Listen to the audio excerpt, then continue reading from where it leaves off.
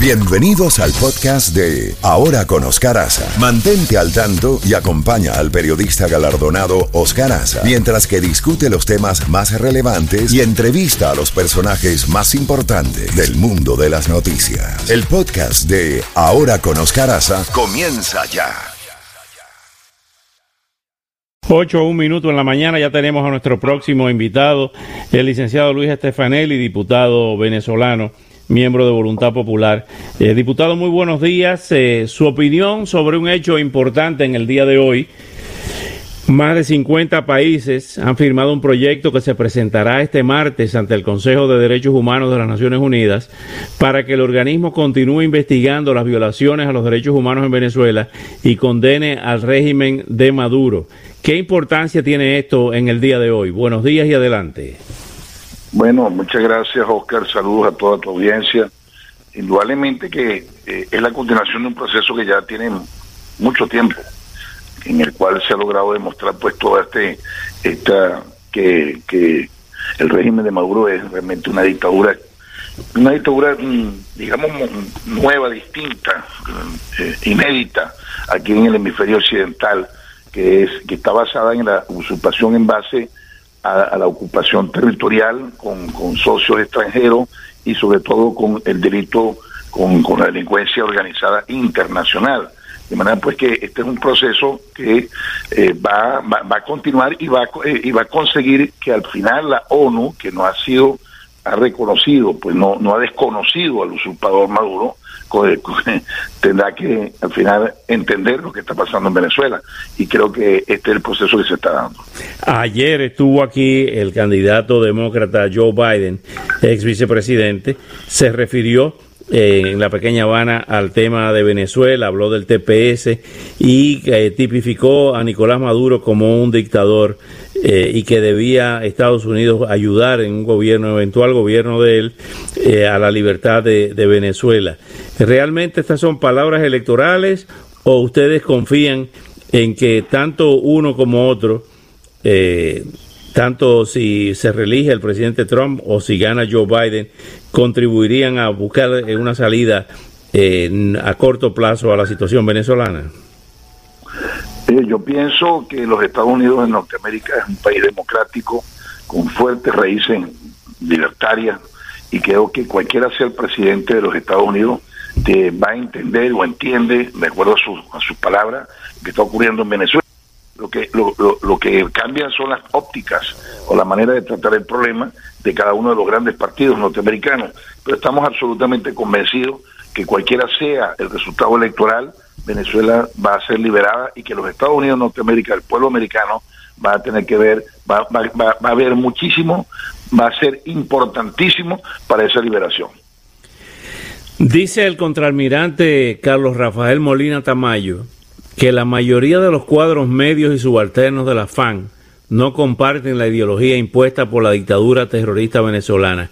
¿Usted coincide con estas afirmaciones o las Fuerzas Armadas ya están penetradas de arriba abajo, en un corte total de arriba abajo, por la contrainteligencia cubana, por los grupos internacionalistas, y que ya esas no son las Fuerzas Armadas que ustedes conocieron originalmente? Indudablemente que no son las Fuerzas Armadas que nosotros originalmente conocimos. Han pasado más de 20 años, y en 20 años pasan muchas cosas. Lo que sí te puedo decir, que no es un problema ideológico. Lo que ocurre en las Fuerzas Armadas es que cada uno de los integrantes de las Fuerzas Armadas está padeciendo, ellos y sus familiares, lo mismo que padece el pueblo venezolano, y que desde luego desde adentro de las Fuerzas Armadas se está cuestionando increíblemente. Solo sabemos nosotros, yo creo que un 70 o un 80% de la oficialidad y suboficiales y personal de tropa está cuestionando seriamente este régimen usurpador, más allá de la ideología, porque yo sí creo que ha habido un cambio estructural ahí en las Fuerzas Armadas durante estos 20 años, que se dedicaron a ideologizar desde los salones de la Academia Militar a todos estos muchachos que entraban ahí, pero el proceso que se está dando es por resultado. La gente está entendiendo que no se puede continuar con un régimen de esta naturaleza. En estos días los docentes venezolanos, los maestros, se han estado movilizando por varios puntos del país. Ya ha habido declaraciones del presidente interino encargado Juan Guaidó, que se acercó para manifestar su apoyo a los trabajadores y a los maestros. ¿Cree que estas movilizaciones continuarán y en qué forma pudieran generar una especie de ingobernabilidad para el gobierno de Maduro, o son protestas que se van a ir diluyendo? Es una buena pregunta. Indudablemente estamos en un momento interesante desde ese punto de vista, porque viene sucediéndose una serie de protestas que ya antes eran protestas para pedir agua y ahora son protestas para pedir agua, pero al mismo tiempo para desalojar a los usurpadores de Miraflores. O sea, han evolucionado de lo social a lo político. Si usted ve las protestas actuales, se nota que las pancartas y todo lo demás no solamente son para pedir beneficios salariales o beneficios laborales, sino además de pedir libertad y pedir el cambio necesario en Venezuela. De manera pues que esperemos que esto evolucione. Lo que pasa que está sucediéndose en un clima o en una situación extremadamente restrictiva como es la pandemia en Venezuela. Oscar, la pandemia está haciendo un daño increíble. La gente se muere por no tener el tratamiento o no poderlo pagar. Hay mucha especulación con las medicinas. Un tratamiento básico allá cuesta $500 y $100. Aquí en los Estados Unidos eso no se ve como mucho dinero. En Venezuela eso es una fortuna y yo lamentablemente he sentido la pérdida de muchísimos amigos en las últimas semanas. Eso se está desarrollando en una situación brutal, de verdad que diría que apocalíptica. Y los demás problemas. Ahora acaba de llegar otro barquito con gasolina iraní, están bajando un poco la presión, pero esto va a continuar. El deterioro, cada ciclo de crisis que hay con la gasolina, por ejemplo, cuando regresamos del ciclo quedamos un paso atrás y siempre y en cada momento este deterioro va a ser peor. Lo que pasa es que la gente, Oscar, está en una situación de indigencia y con un estrés social muy muy fuerte, y repito, la pandemia está haciendo estragos en Venezuela. El tema del oro, hubo un fallo de una corte, de un juez británico, que inicialmente se pensó que revertía el fallo de otro tribunal del mes de julio que otorgó el poder sobre esos lingotes de oro. Se están hablando de 31 toneladas de oro macizo que pertenece al pueblo de Venezuela, y se fue otorgado, se reconoció al gobierno de Juan Guaidó. Esta nueva opinión, porque no es un fallo sino una opinión,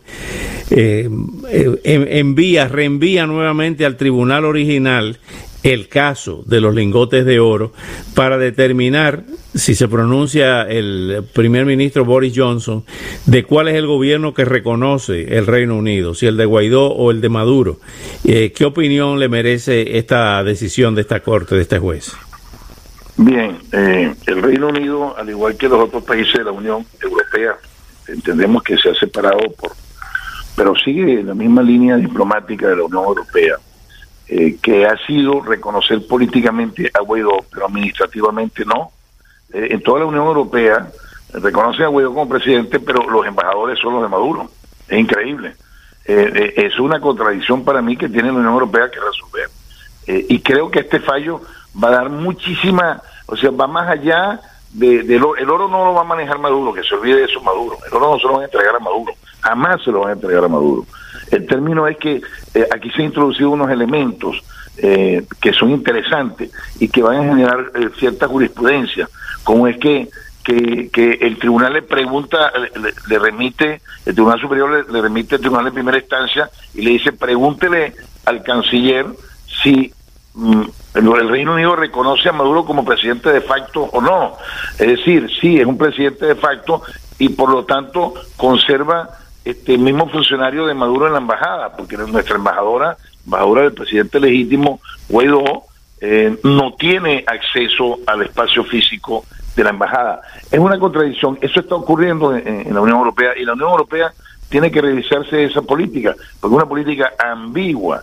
Es decir, nosotros no nos dejaron tomar no nos dejan tomar los bienes al presidente interino, presidente legítimo, los bienes de Europa por esa razón en muchos casos. Es decir, Minas, que es una empresa venezolana, no se pudo nombrar el directorio porque ellos dicen, yo reconozco a Maduro políticamente, pero no lo reconozco administrativamente. Eso es lo que está pasando en Europa, pero que de ahí a que se piense que el oro se lo van a entregar a Maduro, o sea, pueden ustedes estar 100% convencidos y asegurados de que eso quedará en stand-by, pero a Maduro no se lo van a entregar. Bueno, diputado Stefanelli, le agradezco muchísimo estos minutos y hasta una próxima oportunidad. Muchas gracias, Oscar, le agradezco a ustedes siempre tomarme en cuenta. Muchas gracias. Bueno. Un abrazo a todos.